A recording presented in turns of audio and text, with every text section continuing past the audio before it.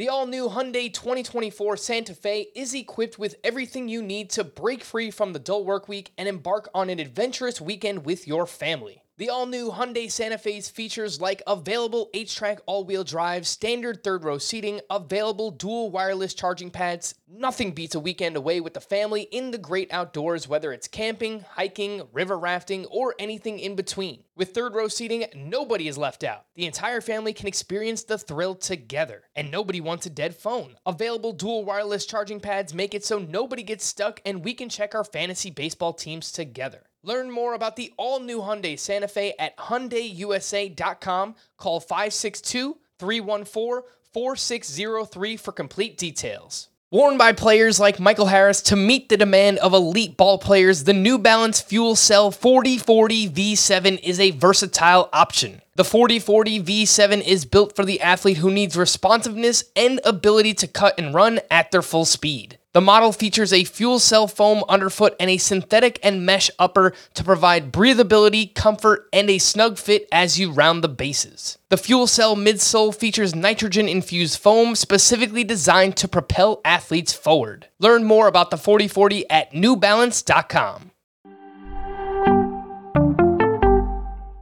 Welcome to the Fantasy Baseball Today podcast from CBS Sports. And first pitch crushing! Deep left field! This is way back! Walk 'em off! Got a fantasy question? Email fantasybaseball@cbsi.com.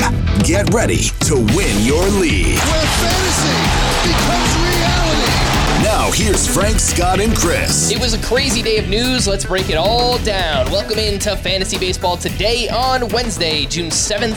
Frank Sample here, joined by Chris, the Welsh. For those who have followed us all season long, you know that we've had some great prospect debuts on a Welsh Wednesday. So it only makes sense that we're here on the day that Elly De La Cruz gets his promotion and makes his debut. Welsh, amazing stuff. And so people know this wasn't like, hey, Elly came up, Welsh, come on. This was actually planned a couple days ago that I was coming on. So there was no, note of this. And of course it was happening that I was going to be on, and we have the big prospect, the biggest. I got to tell you, man, like we've had a lot of big guys come up. We've had a lot of excitement throughout all of this. Maybe it's recency.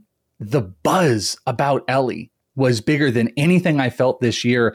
Anything I think I felt in a while, like Gunnar and Corbin coming up at the back half of last year. The closest I guess is maybe Julio Rodriguez when we found out he was making the roster in spring training. But the buzz around this call up is everything that you wanted. I saw people kind of reliving, hey, who's the prospect you got most hype for? And I saw people putting out some weird ones. I can tell you guys, I have a vivid memory. The most excited I ever got, and this is going to date me a bit, was I remember being into prospects and so freaking excited when BJ Upton got called up to the Rays. And it was like appointment watch. It was midday. I want to say it was against the Mets or something like that. I was like, oh my God, BJ Upton's here. This is it. This is everything. It wasn't.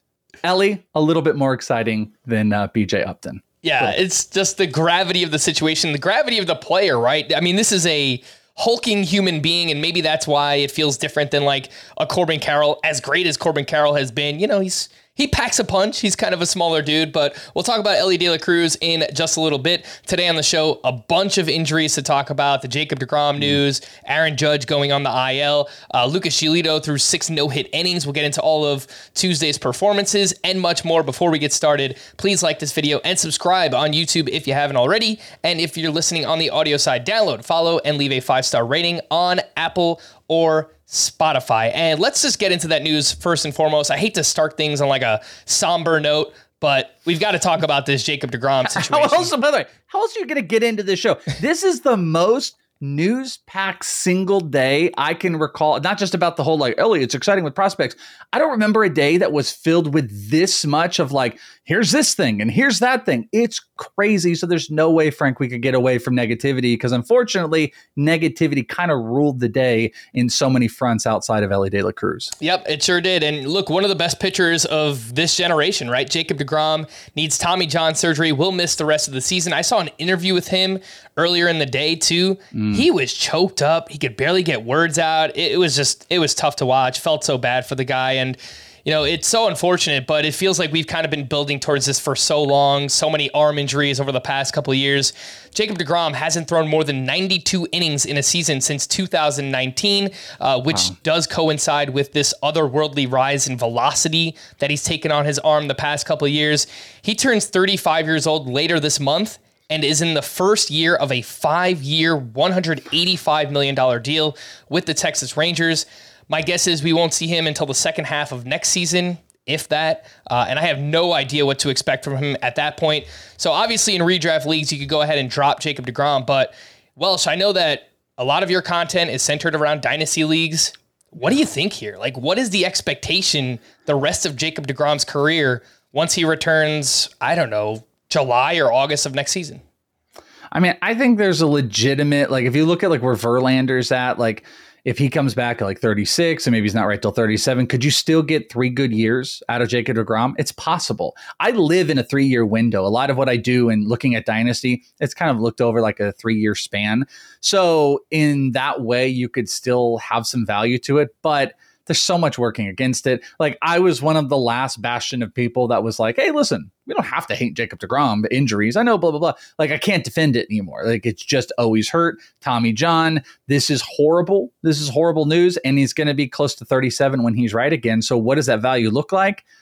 It's bottom barrel. Like, sure, it's going to be great in a year and a half. It'll be fun. It'll be cheaper. But this is an older arm that's broken apart. And, I have a source in that organization.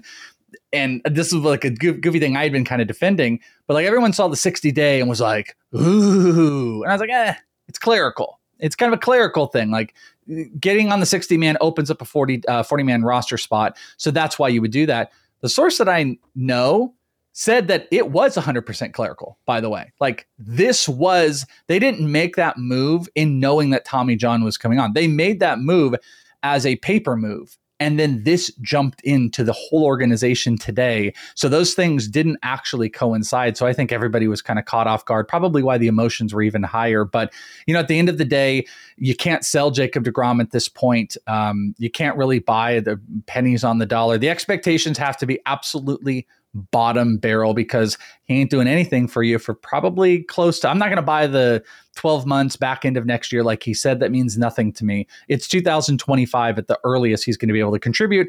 And what does that even look like? They're not going to push him to 200 innings after that. So it's still limited. So dynasty value is absolutely rock bottom. I could see it right now, Welsh. 2025 spring training. Jacob DeGrom is punching. He's hitting 100 miles per hour on the gun. Next thing you know, he's like a borderline first-round pick. People are just talking themselves into it. It's going to be crazy. I'm there taking pictures from 40 feet. And I'm like, look, Frank, Greg Maddux is talking to Jacob DeGrom again. It's happening. Like, we can't fall for it. Just promise me, everybody. Don't be mean about it, because some of you are mean. Don't be mean about it. But remind me, because it's going to get to my head. I'm going to get a little flighty. I'm going to see him throw a pitch in like 12 months, 10 months. He'll probably do it out here in Arizona in the complex league. I'll see it in person. Don't let me get overzealous about Jacob DeGrom. I need DeGrom rehab. I need a couple steps to walk out of it. So just everybody watch my back so I don't start pushing the Jacob DeGrom thing, because we all need to move away from it. I'm very saddened. I was very, very much rooting for him, not just my own interest here, but it stinks. And this is like he's like the Terrell Davis of baseball players. It's like he had this great moment. And maybe Terrell Davis, Hall of Fame, I suppose. Jacob DeGrom not. But what could have been with Jacob DeGrom is what we're going to ask ourselves for quite some time. Yeah, and I think this will open up all different kinds of conversations and talking points about, is he a Hall of Famer? Frankly, I think he is, but we'll save that for another day. The other big pitching news of the day was that Alek Manoah was optioned not just to AAA, not just to AA, not even to A-ball, Florida Complex League. We were talking beforehand, and when you see something like this, Welsh, this means they're starting it all over here. They're sending him down there to work on his mechanics. They very clearly don't want to just throw him back out there. I don't think they want cameras on him. They kind of want to do this behind closed doors, build those mechanics back up, build the confidence, and hopefully we can get Alek Manoah close to the level he pitched at last year. I mean, it's so hard to say at this point, right? But he's still 86% rostered. We have no idea when he's going to be back. I assume that we could feel pretty comfortable dropping him in redraft leagues. Yeah, I completely agree. And this isn't like closing your browser and opening it back up or defragging your hard drive. This is unplugging and plugging it back in. That's the hope of what they're going to do, because that's what I was telling you. Complex League is not just like, hey, let's get your innings down there and you can work on some stuff. This is retooling. And you could see it in his pitch mix if you guys paid attention.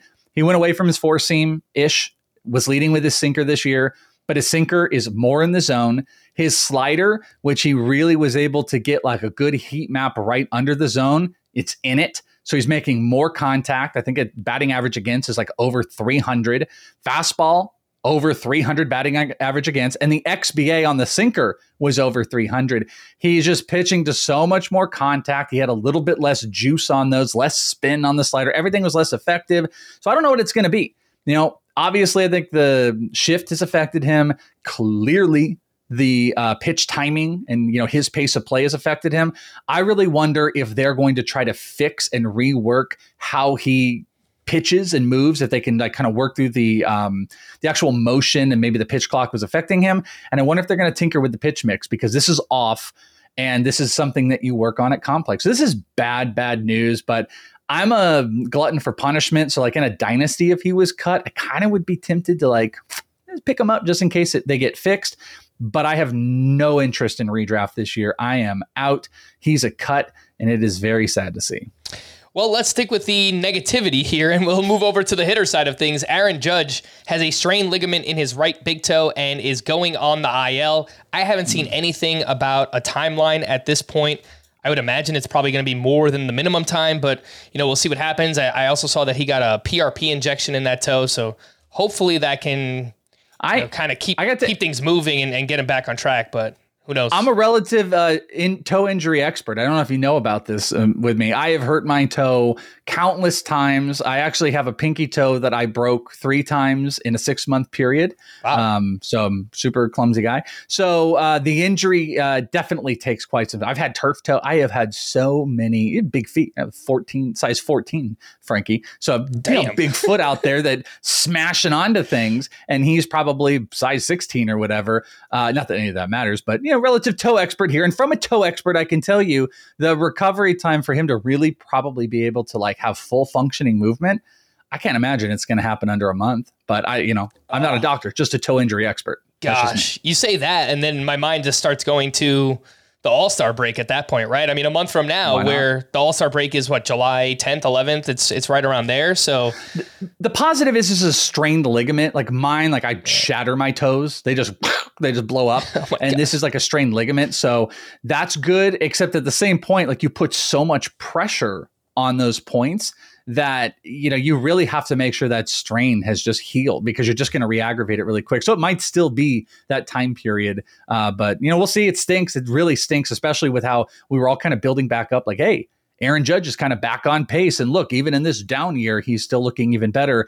And taking him out is just a brutal blow. And I know it hurts. I know it hurts you, Frank. This is the one that really hurt. DeGrom hurt me. This one hurts you. Yeah, it's impossible. My wife and I were planning to go to the Yankee game on Friday. Yankees, Red Sox, right? Should be a lot of fun. And there's some, rain in the forecast already, so we're kind of monitoring it. And I told her, I'm like, Aaron Judge just went on the IL. Like, do we really want to go see the Yankees Friday? I'm like, I don't know. And I'm not into like plugging all the other podcasts or whatever, but I will point out that Judge was on a podcast with Mookie Betts recently. I think it was with Bleacher Report. Awesome. It kind of like chronicled the whole free agency and the arson Judge and all that, and it was really cool. So I do highly recommend checking that out. Anyway, the Yankees started Willie Calhoun, Isaiah Kiner-Falefa, and Jake Bauers in their outfield on Tuesday. You don't want to go pay for that? I mean, I do love me some Willie Calhoun, but gosh, I mean, have you been to Yankee Stadium, Welsh? It's pretty expensive, man. I don't know. I've never been to New York. I've told you that. I'm dying to go to New York. Never been. That probably won't be my first place to go, though. We'll make it happen one day. Harrison Bader is also on the IL at the moment, so that's why they're stretched pretty thin here. Out in Minnesota, Byron Buxton also went on the IL, so we're looking for some outfield replacements here, Welsh. And here are the names that I found that did something notable on Tuesday. Scott and I spoke about Brian De La Cruz yesterday, who's up to 78% rostered, and I think he's kind of head and shoulders above the rest right now. The way he's playing, the batting average, he's providing a little bit of power as well. I think he had a 3-run double on Tuesday. The other names here, Lane Thomas went 2 for 4 with a sock and a shoe, his 9th homer, his 5th steal. Your boy, Jake McCarthy, 1 for 3 with a walk and 2 steals.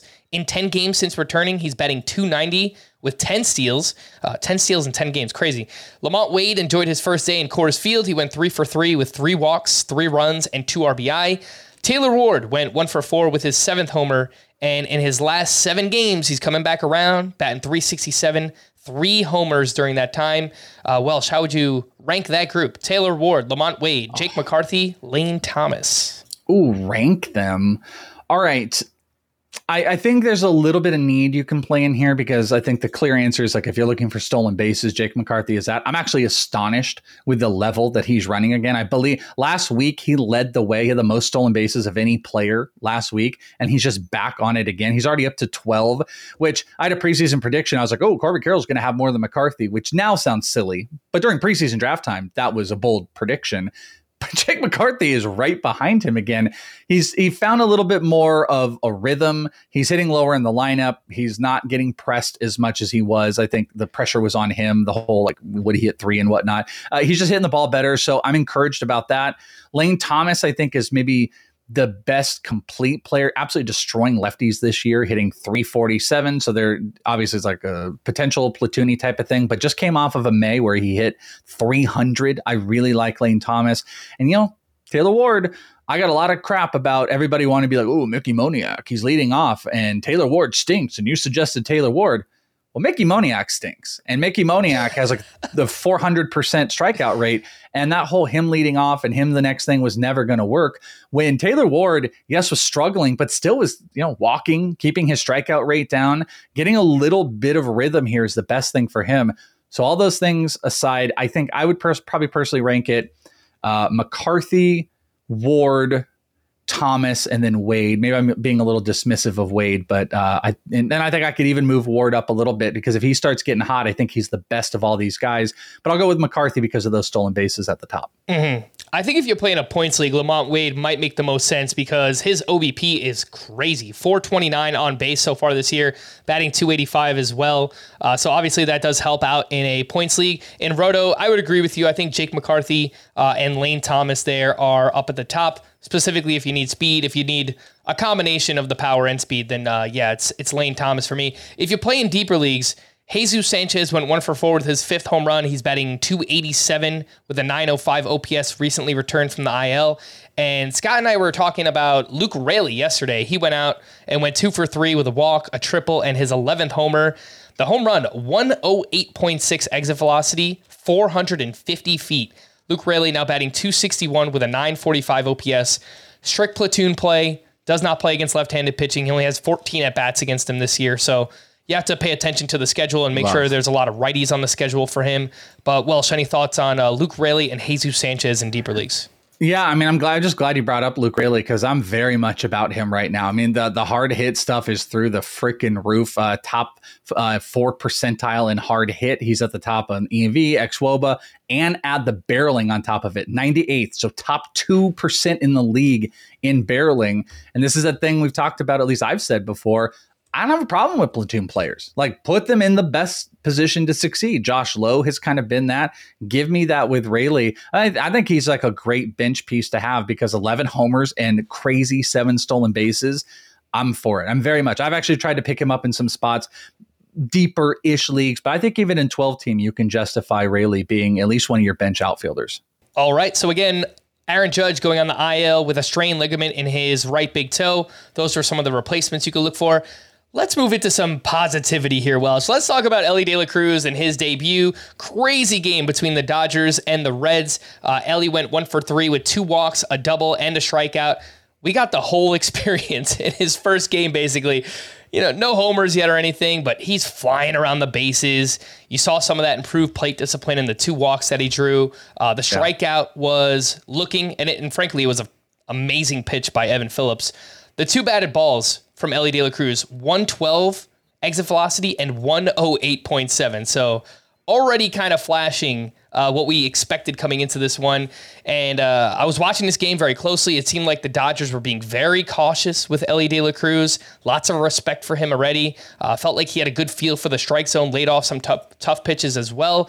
Welsh, your overall thoughts here, man, because Scott and I did an emergency podcast earlier in the day. People could go back and listen to that. We really kind of broke down every different facet of Elly De La Cruz's value, trade value, all that kind of stuff. What's his upside? What's his downside? What do you like about him? Things that we might have to worry about? Just your overall thoughts on him. Yeah, so I had this conversation with Saris,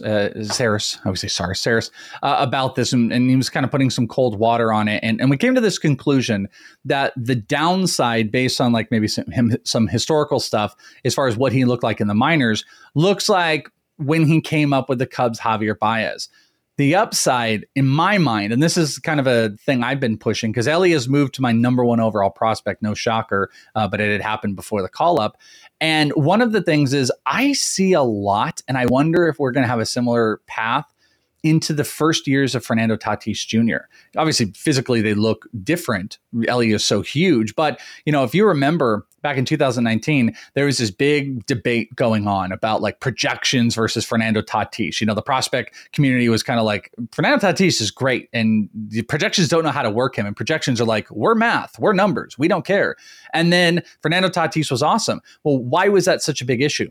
Because Fernando Tatis had like 28 and 29% strikeout rates in the minors. And that was a huge piece of all of it. And looking back in 2018, because he played 3 different years in AA, Fernando Tatis did, but his main year had a 27, almost 28% strikeout rate and an 8% walk rate. And then he went from AA straight up to the majors. Well, Elly, 14% walk rate, with around a 26% strikeout rate. So he had cut it in a similar fashion. Doesn't chase like Javier Baez, chased a little bit more like Fernando Tatis, has similar skill sets. And I think that's the type of impact, because you're also looking at a player that was finding improvement and hitting the ball really hard. So like, what does that look like? How do you project that out? And I see it like I really see a Fernando Tatis upside, the good and the bad. And we'll have to see, does Elly improve it to a level like Tatis has, or is he going to sit in the 23, 24 percentile? That'll still be really good, but he can hit, he can run. I'm very much in being aggressive on him. I had picked him up in NFBC League 2 weeks ago. He was available, so someone must have drafted and cut him, and I was able to get him for like $40, which looks like a deal now. But, early projections, if you want to look at those and believe those, had him around 60 games, 10-10, let's just call it average. So I think the easy just number game you could play is basic projection system, see him as a 15-15 guy rest of year playing like 100. I legit think Elly can put up 20 homers, and I think he can steal double-digit stolen bases in around 100 games that are left on the year, because he's playing in a great hitter's environment. And I had speculated before we even got the lineup, I'm like, they might hit this guy 4. Look at what they did with McClain. And they did. He's hitting right in that top of the order. And we really have to consider, look at what the Reds are doing for themselves. Matt McClain, offensively better. Jonathan India, getting better. CES will be up at some point. There's a point where they're getting rid of this dead weight in that offense, the Stuart Fairchilds, and they're putting in really good players. That's only going to benefit Elly. It'll be interesting to see how he's pitched and approached through the year.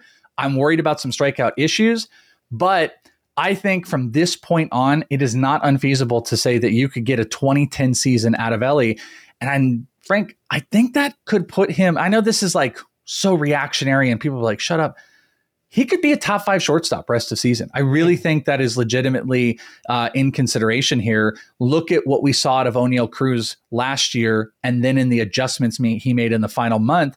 I think Elly represents some better traits than O'Neal Cruz, with all of the upside that O'Neal Cruz had. So I'd be treating it as far as pickups and fab and whatever in that capacity. And we could go through the numbers of the guys, like you're going to take Bichette over him. You're going to take Franco. You're going to take Trey Turner. But then you're starting to get into a crew like, is Lindor like that much better at this point in what he's done? I don't know. I don't know any. I'm trying to think of any other names off the top of my head. I moved away from a list that I had. I can't think of like slam dunk other shortstops that you say, yes, this guy over the potential of what Elly has. So Tatis, I think, is one that would be in there. Mookie Betts has shortstop eligibility on CBS, so I think that's fine to say.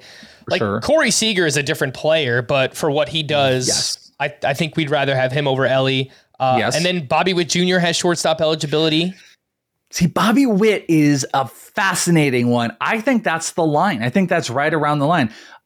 He's gonna improve a little bit, but like at what level? He's stealing and he's hitting homers. Like I think Ellie has that same downside. If he's hitting like 230, he just hits the ball so hard, and when he gets on base, he's going to run. That, you know, you have the same Bobby Witt, like, hey, I'm hitting 230, but I could still hit 12 homers and 13 stolen bases. So I think that's the downside. So maybe because you know what you have out of Bobby Witt, that's safer. So maybe it's safer to say like top 8 shortstop rest of season for Ellie. I think I'd put my foot down on that. Wow, so you and Scott are basically in lockstep because he moved. Oh, really? He moved Ellie up to his 9th ranked shortstop, just behind Seager, Bobby Witt, and Lindor. And I moved Ellie up to 13, so I still had him behind names like Nico Horner and Tyro Estrada, and I don't know. Maybe I'm just playing the floor game with those guys, but you guys are talking me into it, so I think I've got. Come on, you're a risk taker. You're a gambler. You can gamble a little bit, but also like I understand people should, when you hear this, like. This is a context. We're not saying like go and drop Lindor. It's nothing like that. It's just like, hey, listen, Ellie's value should be treated on that. So your advantage in your leagues is if you have someone that looks at Ellie and goes, hey, cool, I got the shortstop that I could maybe sell as a top 15 shortstop. Go and buy him because I think he can be a top 10 shortstop. But you might have people that are like, this is the next greatest thing. I need everything. And then you just move on and you don't have it. But it's not about cutting players to have. It's just this is what the value of what this guy could do. But you should understand the same downside that O'Neal Cruz had. I think Ellie De La Cruz represents that as well. There is some swing and miss issues in there, but the guy's walking more than O'Neal did. He hits it harder, as hard as O'Neal Cruz does, can steal, can run. He's just an incredibly exciting player. And, you know, dynasty ranks, I have a dynasty update coming up this week, will be representative of like how high he belongs. And, you know, it's going to probably be over some of the top prospects from last year, like Ellie De La Cruz versus Gunnar Henderson in Dynasty. I think that's a cool conversation to have, but I think it starts with Ellie and ends with Cruz. So yeah. I don't think Gunner's in that. Yeah, I think so too. Let's take our first break and then we'll get into the rest of this Reds and Dodgers game. We'll do that right after this. Homes.com knows that when it comes to home shopping, it's never just about the house or condo. It's about the home. And what makes a home is more than just the house or property, it's the location and neighborhood. Homes.com offers in-depth neighborhood guides with detailed video overviews, comprehensive narratives, and unbiased information from a multitude of sources. You thought we'd go in-depth with player analysis on fantasy baseball today? You haven't seen anything yet. Each listing features comprehensive information about the neighborhood, complete with a video guide. If you have kids, it's also schools, nearby parks, and transportation options. When looking at local schools, they offer test scores, state rankings, and student-to-teacher ratio. They even have an agent directory with the sales history of each agent. That's why Homes.com goes above and beyond to bring home shoppers the in-depth information they need to find the right home. So when it comes to finding a home, not just a house, this is everything you need to know, all in one place. Homes.com. We've done your homework. Robert Half research indicates 9 out of 10 hiring managers are having difficulty hiring. If you have open roles, chances are you're feeling this too. That's why you need Robert Half. Our specialized recruiting professionals engage with our proprietary AI to connect businesses of all sizes with highly skilled talent in finance and accounting, technology, marketing and creative, legal, and administrative and customer support. At Robert Half, we know talent. Visit roberthalf.com today. Welcome back, and let's get back into this Dodgers and Reds game. We already spoke about Ellie De La Cruz and what he did in his debut. The Dodgers jumped out to an 8-3 lead early on in that game. Thanks to Freddie Freeman, he hit a grand slam, continues to just crush it this year. JD Martinez hit a solo homer, his 15th. The Reds just kept chipping away. Evan Phillips pitched in the 8th inning with a 2-run lead. He faced the heart of the Reds lineup. Caleb Ferguson came out for the 9th. He allowed 2 runs to tie the game, and then he left with the bases loaded. Matt McClain then hit a walk-off single, which was nearly a grand slam. He went 3 for 6 with a run and RBI. Continues to play very well also. And I wanted to talk quickly about this Dodgers bullpen, Welsh, because you mentioned something to me beforehand that obviously you're out there in Arizona. You get to see some complex league games and action there. And you saw Daniel Hudson rehabbing recently, and it kind of got the wheels turning. I'm like, yeah, there's a chance that if Daniel Hudson returns to the Dodgers, he could take over as the closer, or at least kind of factor into the back of that bullpen. Yeah, it was a couple hours ago. I actually put it in the private chat. I don't know if you want to share the video. I put some video. We don't have to, but I put a video up on Twitter of one of the batters that he just absolutely mowed through, which you would expect, by the way. Arizona Complex League started up yesterday. I've been out the last 2 days, and I didn't know this was happening. It was Dodgers versus Mariners, and I see the guys walking up. There's, some Lazaro Montes and Wilman Diaz, and all of a sudden, this old dude walks in. I'm like, who's this guy? Daniel Hudson. He comes in the first. He looked great throwing strikes against these guys, struck out Victor Labrada. I think he only put up 9 to 10 pitches. He pitched 1 inning. He had team officials with him. He came in with 2 guys. He did the pitching. He left in the 3rd inning. Both officials were with him. I think he got everything that he wanted out of it. And it was really windy. He was commanding. He was dropping pitches under again, these are complex guys. You wouldn't expect them to really get in on it, but I've also seen a complex guy hit a grand slam off of, or an inside the park home run off of Jacob DeGrom, so anything can happen. But Daniel Hudson looked great, and a lot of people ask me, like, what is this going to lead to?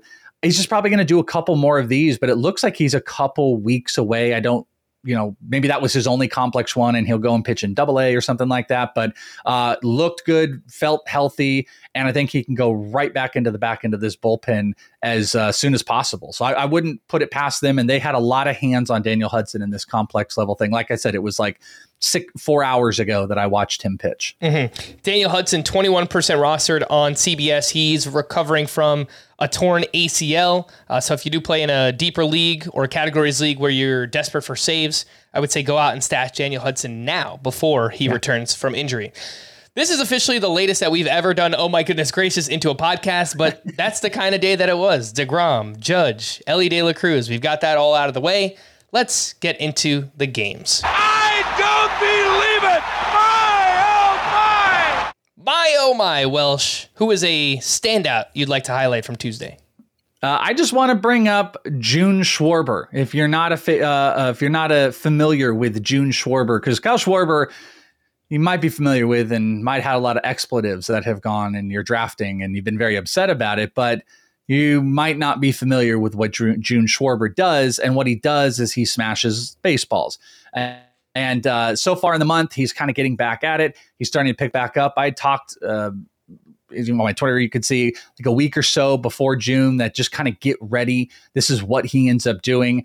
So far in the month, he's had 2 multi-hit games. He's had hits in 4 of the last 6 games. He's had 3 homers since the start of June. He hit a homer tonight as we were recording this, and he is starting to get going. The matchup's a little bit more favorable, Washington, Detroit, but this is the thing that ends up getting Kyle Schwarber going. So, the performance tonight isn't necessarily like the biggest, oh my goodness gracious or anything like that. All he did was hit a homer, but this homer is representation of like, this is one of those guys because of that poor batting average to start paying attention to. He just hit 115 in May. He hit 200 in April, March. But before today's game, he was up to 238 and the homers were starting to fly. So you can start. I think the best Kyle Schwarber is ahead of us. And this is one more reminder. June Schwarber is something to jump in on. 3 homers since the start of June, Frank. And I love that you highlighted the specific month, too, because if you look at what he did last year, he had 12 home runs in June. And then the year before in 2021, 16 home runs in the month of June. So there's just something about this month, the weather heating up, that Kyle Schwarber does seem to like quite a bit. Let's see. Nope. He's a March birthday guy. March 5th. So happy late birthday. She's just a June guy. He's just a summer guy. Likes the heat. Likes it warming up. Usually big guy. I'm a big guy. I kind of don't like the summer. I like the winter. But, he just breaks the trends. It's Kyle Schwarber for you. All right. Hopefully he does get it going because I've been getting lots of questions about Kyle Schwarber. And I get it. Oh my goodness gracious for me, Lucas Giolito, who threw 6 no-hit innings at the Yankees. He allowed 3 walks with 7 strikeouts, 10 swinging strikes on 100 pitches, and did give up some hard contact in this one, 91.8 average exit velocity against. His velocity was up across the board. His slider up 2.1 miles per hour in this one. His fastball was up 1.3 miles per hour. He averaged 94.2 on the fastball, and that's closer to the 2021 velocity for Giolito, which was frankly his last elite season that we saw. So we didn't really see it in the whiffs in this one, but if he can maintain this velocity jump, then I think we could get better outcomes moving forward from Lucas Giolito. At this point in the season, he's got a 3.75 ERA, a 1.2 whip, just over a strikeout per inning. And I think I have him ranked around SP 35, and that seems appropriate. I think if he doesn't maintain this velocity, we're probably just going to continue to get lots of ups and downs. But when it's all said and done, it's probably like a mid to high 3s ERA, which sounds like a low-end SP3, high-end SP4. But I do want to pay attention to this velo jump and see if it maintains. Yeah, I think it's actually really key. And he's such a tinkerer. He is like adjusted the way he pitches and his arm slots and angles. One thing I love about this to point out is, yes, the whiffs in general weren't great, but the slider, 58% whiff rate in this game. 7 of 12 swings were whiffs. And then check this out. On the fastball, 15 called strikes on the fastball. To point this out is he obviously had guys going at that slider, looking at the fastball. His slider had a 26% zone percentage, and he still had all those whiffs. So he had the right pitch mix in there. He was setting up with the fastball, and he was eating them up with the slider. This is exactly how he wants to live. Might be why he's had so many freaking walks. He's had like 16 walks or something over his last 3 starts. It's been crazy. I wonder if this is built around maybe a newer approach, or just trying to establish who he is with setup fastball, kill him with the slider. This game was pretty representative of that, and I was pretty encouraged. It's pretty awesome. I want the walks to go down, but I'm buying this on Giolito. It is worth mentioning, going up against that Aaron Judge-less Yankee lineup, batters 4 through 9 in this lineup are batting 185, 191, 234, 223, 213, and 227. So that'll be $700, Frank, for you and your wife to go watch the game, by the way, to watch all those guys. That'll be $700, and you actually have to sit outside the stadium. You can't even come in. Yeah, that sounds about right. So, look, I'm not trying to pour cold water on it or anything like that, but obviously let's keep it in perspective. I guess from that way you can look at trying to sell Giolito, but I think most people kind of know who Giolito is at this point in the season, and I don't think you're going to be able to get anything crazy from him. So, have you? I know we've done this a few times. Are you Giolito or Cease rest of season? I still have Cease ranked higher, but it's gotten a lot closer. I think I have Cease at SP 29 or SP 30, and I have Giolito right around 35 or 36. So, look, you can make the argument either way. It's that close of a call. But I know Cease's most recent start, he had over 20 swinging strikes. And I still think that his upside, at least based on what we saw last year, is higher than Giolito's at this point. So I think I would still lean with him, but it has gotten a lot closer from, opening day when we saw, the best pitcher ever in Dylan Cease. Let's stick with the good pitchers here, and we'll talk about 4 names that had 15 plus swinging strikes on Tuesday. Kevin Gausman tied a career high with 13 strikeouts up against the Houston Astros. 7 innings, 1 run, 13 strikeouts to 0 walks, had 17 swinging strikes on 101 pitches. James Paxton had a great start at the Guardians. 7 innings, 2 runs, 9 strikeouts with 24 swinging strikes. Of all the things you could have told me happened this season, getting ace James Paxton back is not one that I would have expected, even for whatever, 5 or 6 starts, whatever it's been. But, for the most part, he has looked really, really good outside of 1 start. Freddie Peralta, nice bounce back start, 5 innings, 2 runs, 9 strikeouts with 20 swinging strikes. And Jesus Luzardo also had a nice bounce back, 7 innings, 1 run, 9 strikeouts with 15 swinging strikes. Welsh, anything you'd like to add on this group? Kevin Gausman, James Paxton, Freddie Peralta, and Jesus Luzardo. Yeah, I mean, first, you're a genius. We talked about this on the mock draft you did with me and Bogman the other day, and you made the case for Gausman to be 5 and maybe go in the top 2 rounds, and he's just been a strikeout machine. He has been an absolute monster so far, and the splitter, 57% whiff rate in this. That splitter has just been dominant. I have been so dismissive of James Paxton all year. It's frustrating when you just want to be dismissive of someone and they just keep being good. Funny enough that both Freddie Peralta and James Paxton both had over 30 swings on their fastball and induced 15 whiffs apiece on their fastball tonight, which is, those are crazy numbers. I mean, that is the majority. And also the cutter is where Paxton got the rest. So technically Paxton, 24 total whiffs, but 22 of them came from a fastball based pitch, which is crazy, it's also not sustainable in my mind. It's not, but like, listen, I'm just going to shut up and you just roll with him. I'm very, very encouraged that Peralta is looking better, but I don't trust him. The slider looked good. The slider was up in velo, which is good, but it's still maxing out under 85 miles per hour, which I don't love. But he got a 50% whiff rate on this. But Paxton, I think, is actually the pseudo story. It's like Gausman is elite. And you brought up a great question. Gausman or Gallen? Like, should Gausman be available or should be ranked over Gallen rest of the season? I think that's a great question. And Paxton really is the real deal. It might end up being like a waiver wire winner for so many people. And I just hate that I was so dismissive of it, but I just never thought this would work. I didn't think this would work at all with him. Mm-hmm. I think you're splitting hairs with Gausman versus Gallen. The K- walk rate is so great for both of those. I think at the rate that Gausman is getting whiffs right now, you probably have to rank him ahead of Gallen. But I mean, again, it's both of those guys I think are top 5, top 7 starting pitchers rest of season. Do you think it's sustainable? Do you think Gausman is sustainable the rest of the year? Like, do you think when you look at the pitch mix of who he is and what he is more sustainable than a guy like Gallen?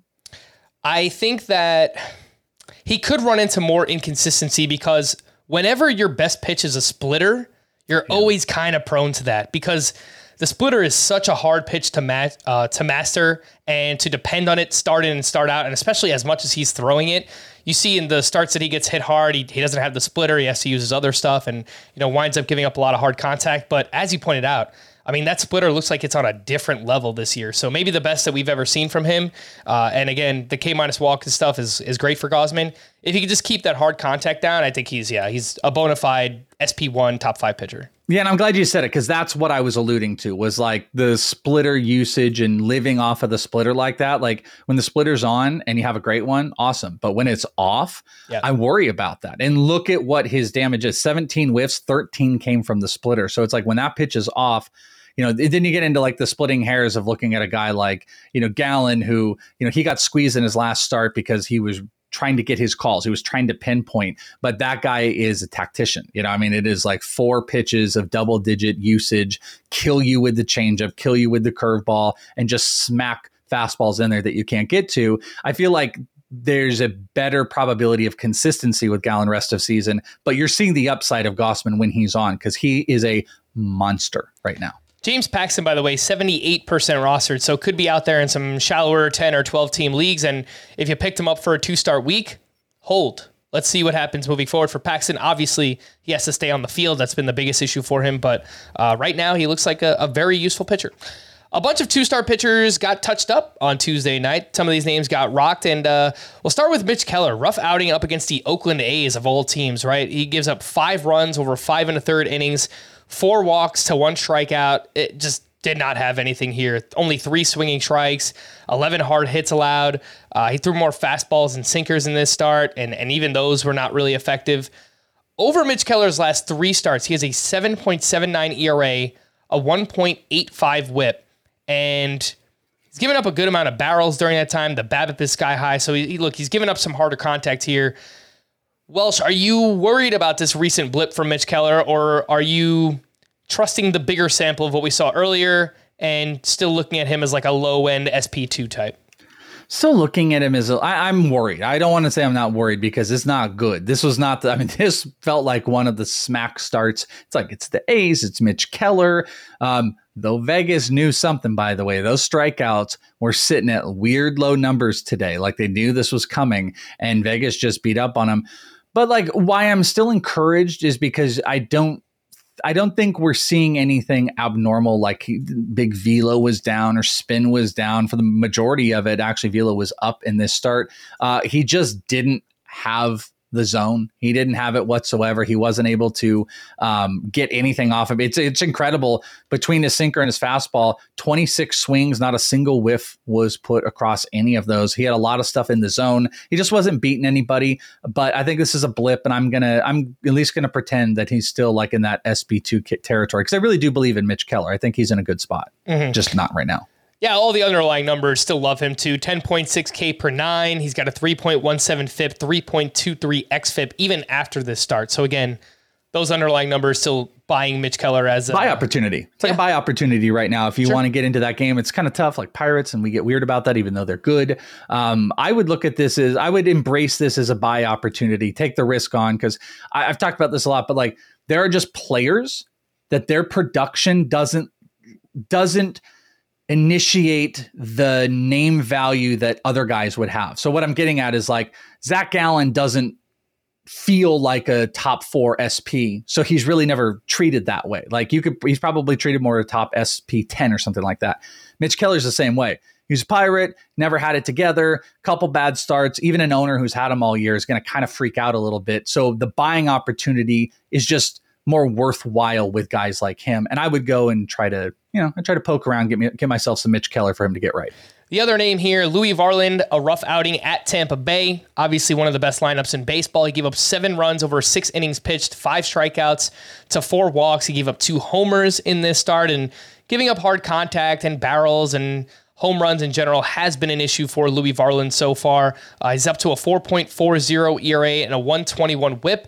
And I'm just kind of worried about who gets the boot from this rotation when Kenta Maeda returns. Or do they go with a 6-man, or do they just put Kenta Maeda in the bullpen? I think that's feasible if they wanted to do it. Welsh, do you actually have concerns here that Louis Varland could lose his job when Kenta Maeda is back? Yeah, I mean, at the end of the day, it's result oriented. He's going to have to keep them into games. I'm encouraged that the K numbers look good. He's walking at an incredibly low rate, bottom, or I guess it's the top 10% of the league of least walked overall. The expected numbers are really not necessarily in his favor. You could look at like a young pitcher in innings and maybe why they would actually want to like transfer that. Maybe Maeda would take the innings, and maybe they want to take Varland off of that, maybe push him to the bullpen so he doesn't get too behind. So yeah, I would say like there's like what's the average on the worryometer? 5? Is 5 like, we're baseline, and then 4 is I'm not worried at all? Because if that's the case, I guess I would say like a 6, but I feel like 6 makes it sound like I'm like terrified of Varland. I'm not. I am thinking about it a little bit more. I'm worried. I want those strikeouts to get back, and I want him to get back to the guy he is, because there is someone breathing down his neck. Yeah, typically it's 10 on the worryometer is you're freaking out, 1 not worried whatsoever. So I'd be probably more like a 3 or 4. Would be something like that. Would be my line. All right, let's take our final break, and when we return, we'll have some other news and notes. I've got some deep league waiver wire hitters. We'll do that right after this. It's only a kick, a jump, a block. It's only a serve. It's only a tackle, a run. It's only for the fans. After all, it's only pressure. You got this. Adidas. Another day is here, and you're ready for it. What to wear? Check. Breakfast, lunch, and dinner? Check. Planning for what's next and how to save for it? That's where Bank of America can help. For your financial to-dos, Bank of America has experts ready to help get you closer to your goals.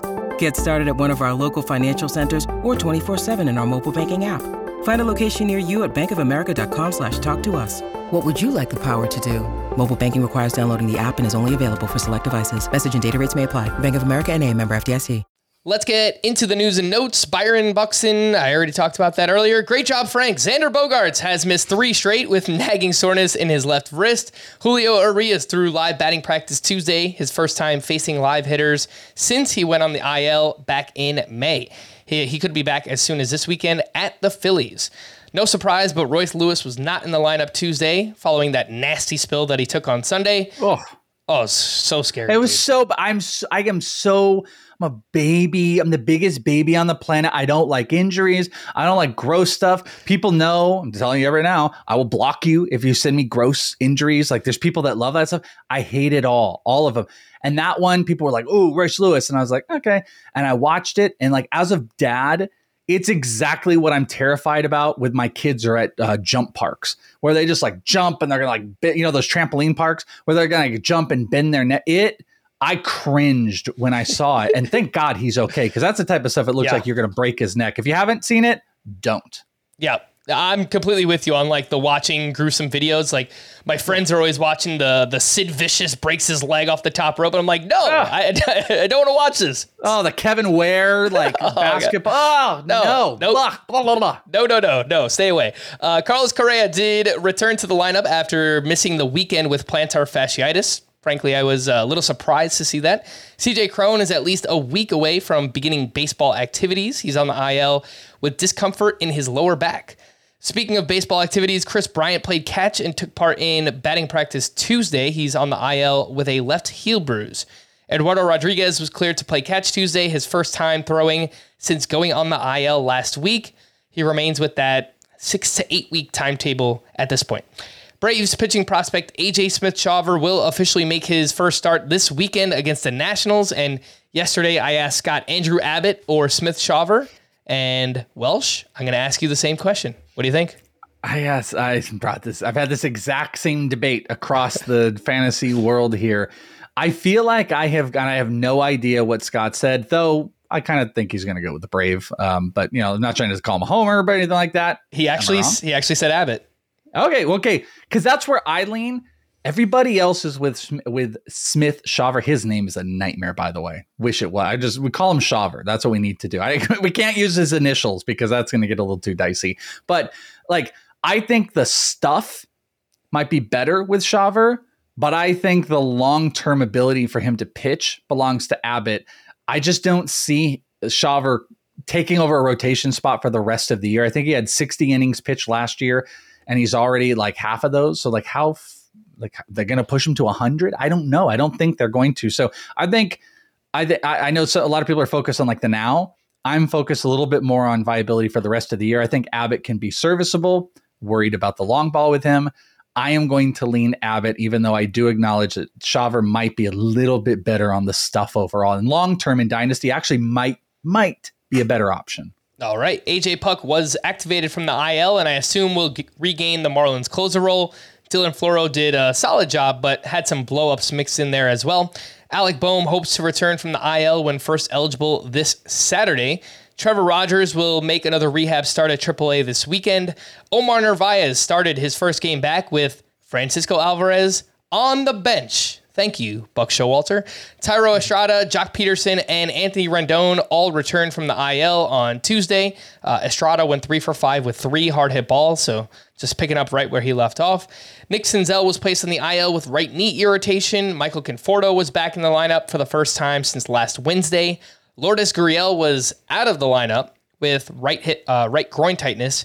Josh Outman also out of the lineup against a right-handed pitcher amidst an extended slump. He is batting 161 since the start of May.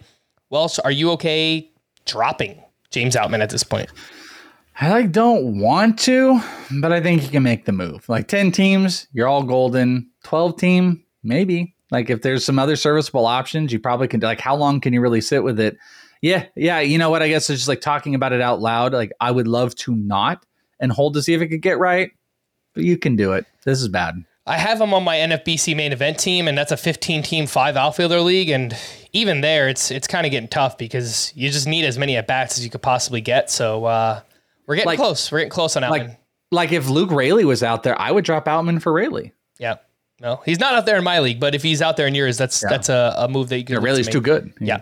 Exactly. The Mariners said that Brian Wu will remain in the rotation for the time being. He got hit hard by the Rangers. Seems like everyone gets hit hard by the Rangers. Does the Welsh like the Wu? Ooh, the Wu. I have a long history with the Wu. I was just telling everybody this exact time last year, he was pitching in Complex League. He opened up his career. He pitched in the opening day of Arizona Complex League, and a year later, he's pitching in the bigs, which is wild for him. I'm not like, he's fun. He's like a cool project long term. I think people get like excited about newer names, and he had some good success in the minors. I'm not the biggest woo guy. Big major living off the fastball and then going to slider. I feel like we're seeing so many of these guys right now. I've seen him get hit early on in games a lot, and I worry about him being able to go deep into games. I think he'll have a couple good outings, but no, I'm not the biggest woo guy. I think he is a very streamy pitcher, but I do love that he is going to get to stay in the rotation for a little bit. I think that's encouraging because if he has some good matchups, then we can play ball. Everybody against the Rangers stinks, but yeah, I'm a little bit indifferent. Most of the other pitching prospects I probably would pick over Woo. All right, let's get into some waiver wire hitters available in deeper leagues. Josh Donaldson went 1 for 3 with a walk and his 4th home run. He now has 3 homers in 3 games since coming off the IL. Will Brennan went 3 for 4 with 2 doubles and an RBI. He has multiple hits in 5 of his last 7 games, and during that stretch, he's batting .560 with 1 homer and 1 steal. Ryan Noda went 2 for 4 with a walk, a double, a run, and RBI. He is up to an .861 OPS.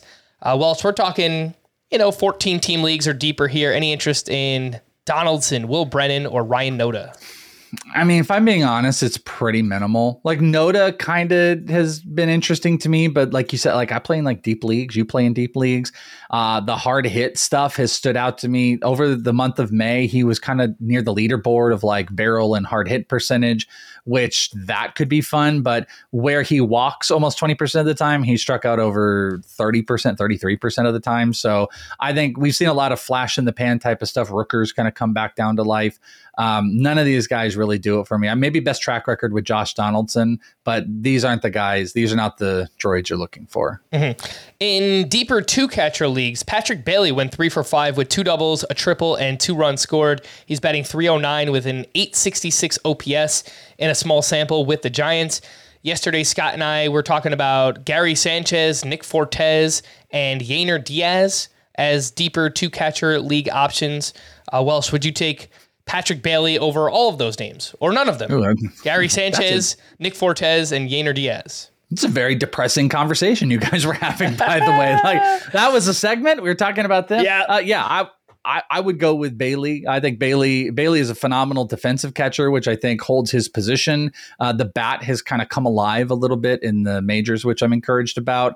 The barrel percentage over 10%, hard hits over 40. I think those equate to really good stuff. And I think defensively he gets to stick around. So yeah, I would side on him over those other names. Nick Fortes. I think I have this ring light on too strong because my face is really red on video right now. Like, why is my face so red? A little flushed. Is it hot in there? Yeah, I mean, I didn't think it was that hot, but I just caught a glimpse of my face. I'm like, wow, that's I didn't notice. It's a pretty red face. That's a similar face when my wife has like 1 glass of wine. I can immediately tell because it is just like whoa, red. I don't think these wine. I don't drink wine. Do you drink wine? Oh, okay. I do. You don't drink any wine? No. It's not for me. I enjoy the beers and the other stuff, but yeah. If you had to, white or red? Dude, I really do not drink wine, like ever. You come back out here in November. I'll have you have a sip and you'll spit it out and you'll be like, "This is gross. Give me a Coors Light or something." No, not a Coors Light. I didn't think about that. Scott Still Blonde. Remember Scott Still Blonde? Yes, that was actually a great beer. I enjoyed it while I was out there. Yeah. I don't good red though. I don't think these names matter, but anything here. Corey Julks went 2 for 3 with 2 steals. That's one day after hitting a grand slam. Jace Peterson, 5 for 5 with a double dong for the Oakland A's. And Emmanuel Rivera with your Arizona Diamondbacks went 2 for 3 with 2 walks, a run, and RBI. He is batting .348 with an .844 OPS, has started 4 straight games. Anything with that group? Yeah, I'm going to homer out a little bit. They love Emmanuel Rivera. And guess what? You clearly know I watch the Diamondbacks. This guy gets hits in every game I watch. He's not magnificent. He's not going to have mounds of homers. He doesn't steal bases, but this team hits him 3 a decent amount. He makes tons of contact. So in deeper leagues where you're trying to pad some runs and RBI and batting average, I think he's good. He's probably going to be a 10 to 12 homer guy at best. He's only got 1 on the year, but he makes a ton of contact. The Diamondbacks have a lot of guys in position to score. So in deeper leagues, I do think he can fill a couple categories, and he's just not going anywhere. Guys like him and Pavin Smith, they're ruining the time for some of these other guys that people were banking on. They're going to continue getting playing time, whether we like it or not. And Manny Rivera is just a trippy one. Josh Rojas has really been struggling, and Rivera's getting some of that third base time too. I saw that Pavin Smith has been leading off a lot recently. Yeah. But he's batting 206, so it's kind of confusing. Homer tonight. I think he had 3 hits, hit a 6 homer out of the leadoff spot. The Diamondbacks they've really done whatever they can do to not bat Corbin Carroll leadoff is what they do. Corbin Carroll has just locked into hitting number 3. They've gone between Pavin Smith. They like lefties against righties. They always want a lefty. So it's like Josh Rojas or Pavin. Pavin has kind of become the righty leadoff guy, but they do need to get him out of that position. And I don't know, Cattell plays it sometimes too. But yeah, Pavin is another deep league guy to take a look at. He's starting to get into some power. He's getting a little bit more playing time right now. And Diamondbacks just score some runs, man. Let's get into some leftovers. We'll start with the pitchers here. Zach Eflin turned in another great start up against the Twins, 6 2/3 shutout with 9 strikeouts. He is down to a 2.97 ERA and a .96 WHIP. Kyle Gibson, a solid outing at the Brewers, 5 innings, 2 runs, 7 strikeouts with 14 swinging strikes. But the one I want to focus on here is Shane Bieber. Just an okay start up against the Red Sox. Look, it's a tough matchup. The Red Sox have a good lineup. 5 2/3, 1 run allowed, 2 strikeouts to 1 walk. He had 10 swinging strikes on 95 pitches. He allowed 10 more hard hits in this one, 92.7 average exit velocity. His K per 9 is down to 6.1. That is the 4th lowest among qualified starting pitchers. It is lower than Kyle Gibson, Martin Perez, and Zach Greinke. I am telling everybody that I still believe this is going to spiral out of control. You cannot afford to pitch to contact and allow as much hard contact as Shane Bieber is doing right now. And at some point, it's really going to blow up. And we've even seen it recently. Some of the numbers are, he's had a few blow up starts recently. The whip is up at 1.28. If you could still sell him for top 20 SP value, please do it. That is what I'm telling you to do. Yeah. As soon as you said you're going to talk about Shane Bieber, I don't know if you've seen that show or that meme. You sure about that? You sure about that? You want to talk about Shane Bieber? Because the people get riled up about it. I'm going to guess all you guys that traded Shane Bieber and then got upset about it, you're feeling okay right now. You know my feelings on this. Maybe I cut it too soon, but I've been to sell on Shane Bieber for quite some time. He is an anomaly in some aspects. He's still a great command pitcher and can hit zones and has a great team to cover him, which is going to get wins. And saying you're out on a player does not mean that they are garbage and they'll never have good performances, which people get confused about.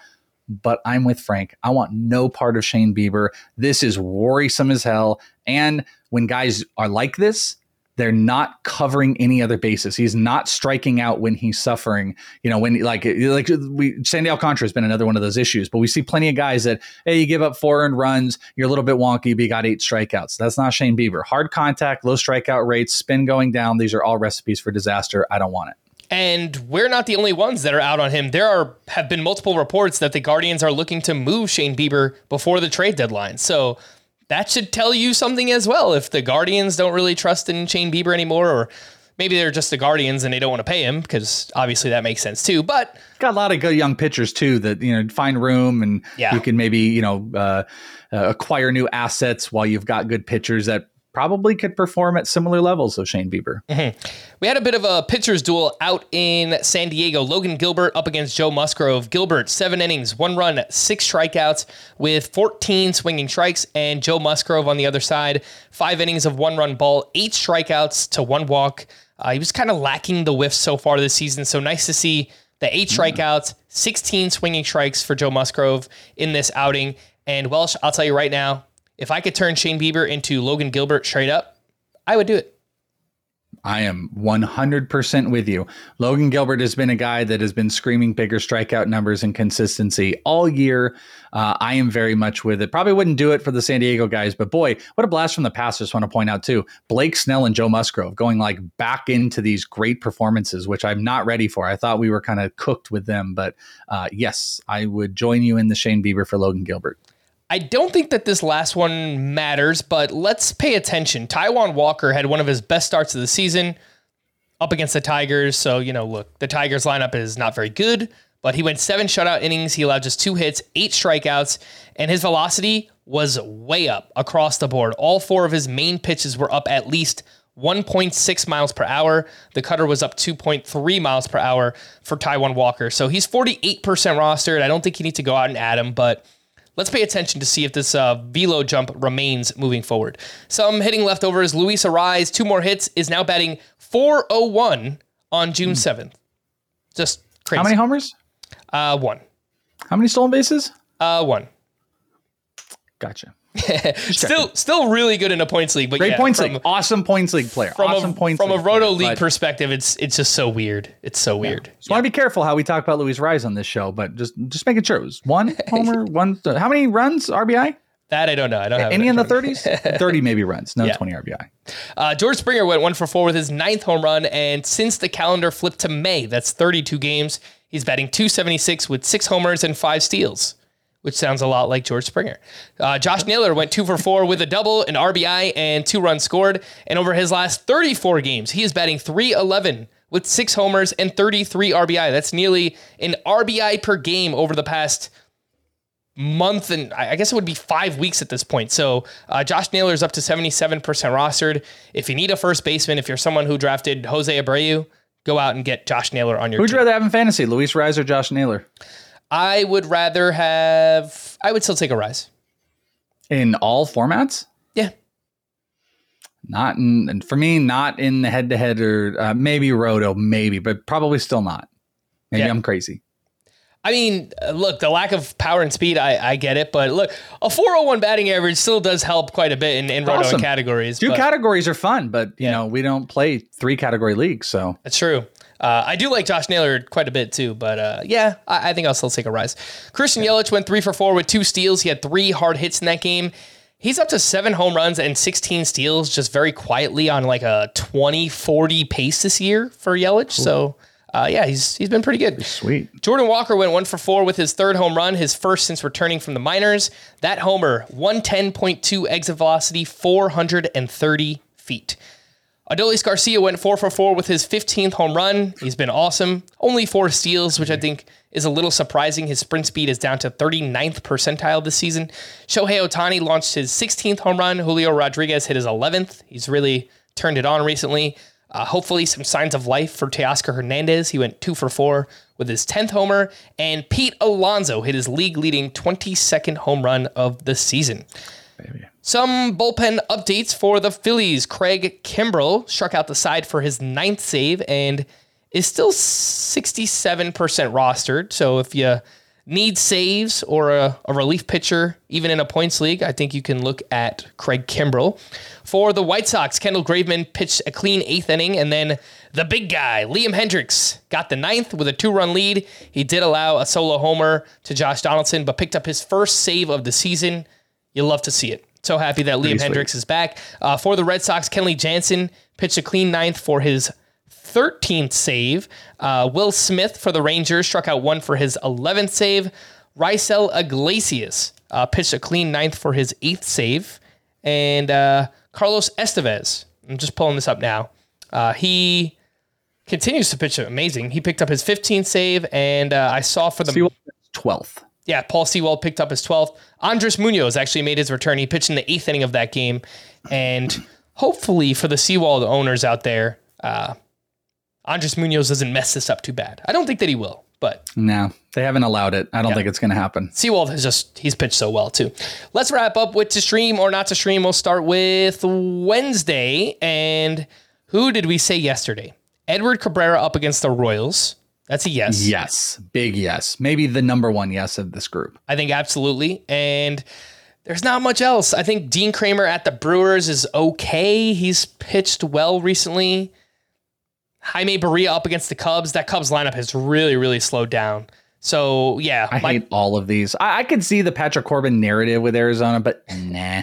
Offense has been too good. Nah. I don't like any of these others. Even Roenzi against the A's. I'm just Edward Cabrera. Okay. On Thursday, it's a smaller slate, and anyone here? Kyle Bradish again, same thing at the Brewers. I think he's fine. Josiah Gray against Arizona, maybe. I think that might be one I could get down with. The rest I don't like Clevenger strike. I'm not doing that against the Yankees, even though Judge. I mean, you know what? Maybe. I'm being dismissive about that. Maybe your $700 ticket for those, a sub $200 sub 200 batting average hitters. Maybe that's sneaky, but these are a lot of risky ones. Like, dude, how much would we have screamed about Reed Detmers like 2 months ago? We'd be like, oh, Reed Detmers is the number one here, and he's not. Right now, he's near the bottom of this list. Josiah Gray, I might play. Yeah, so it's Josiah Gray, Kyle Bradish, and then a maybe on Mike Clevenger on Thursday. We're going to wrap there for the Welsh. I am Frank. Thanks as always for tuning in to Fantasy Baseball Today. Please make sure to follow and leave a 5-star rating on Apple or Spotify. We'll be back again tomorrow. Bye-bye.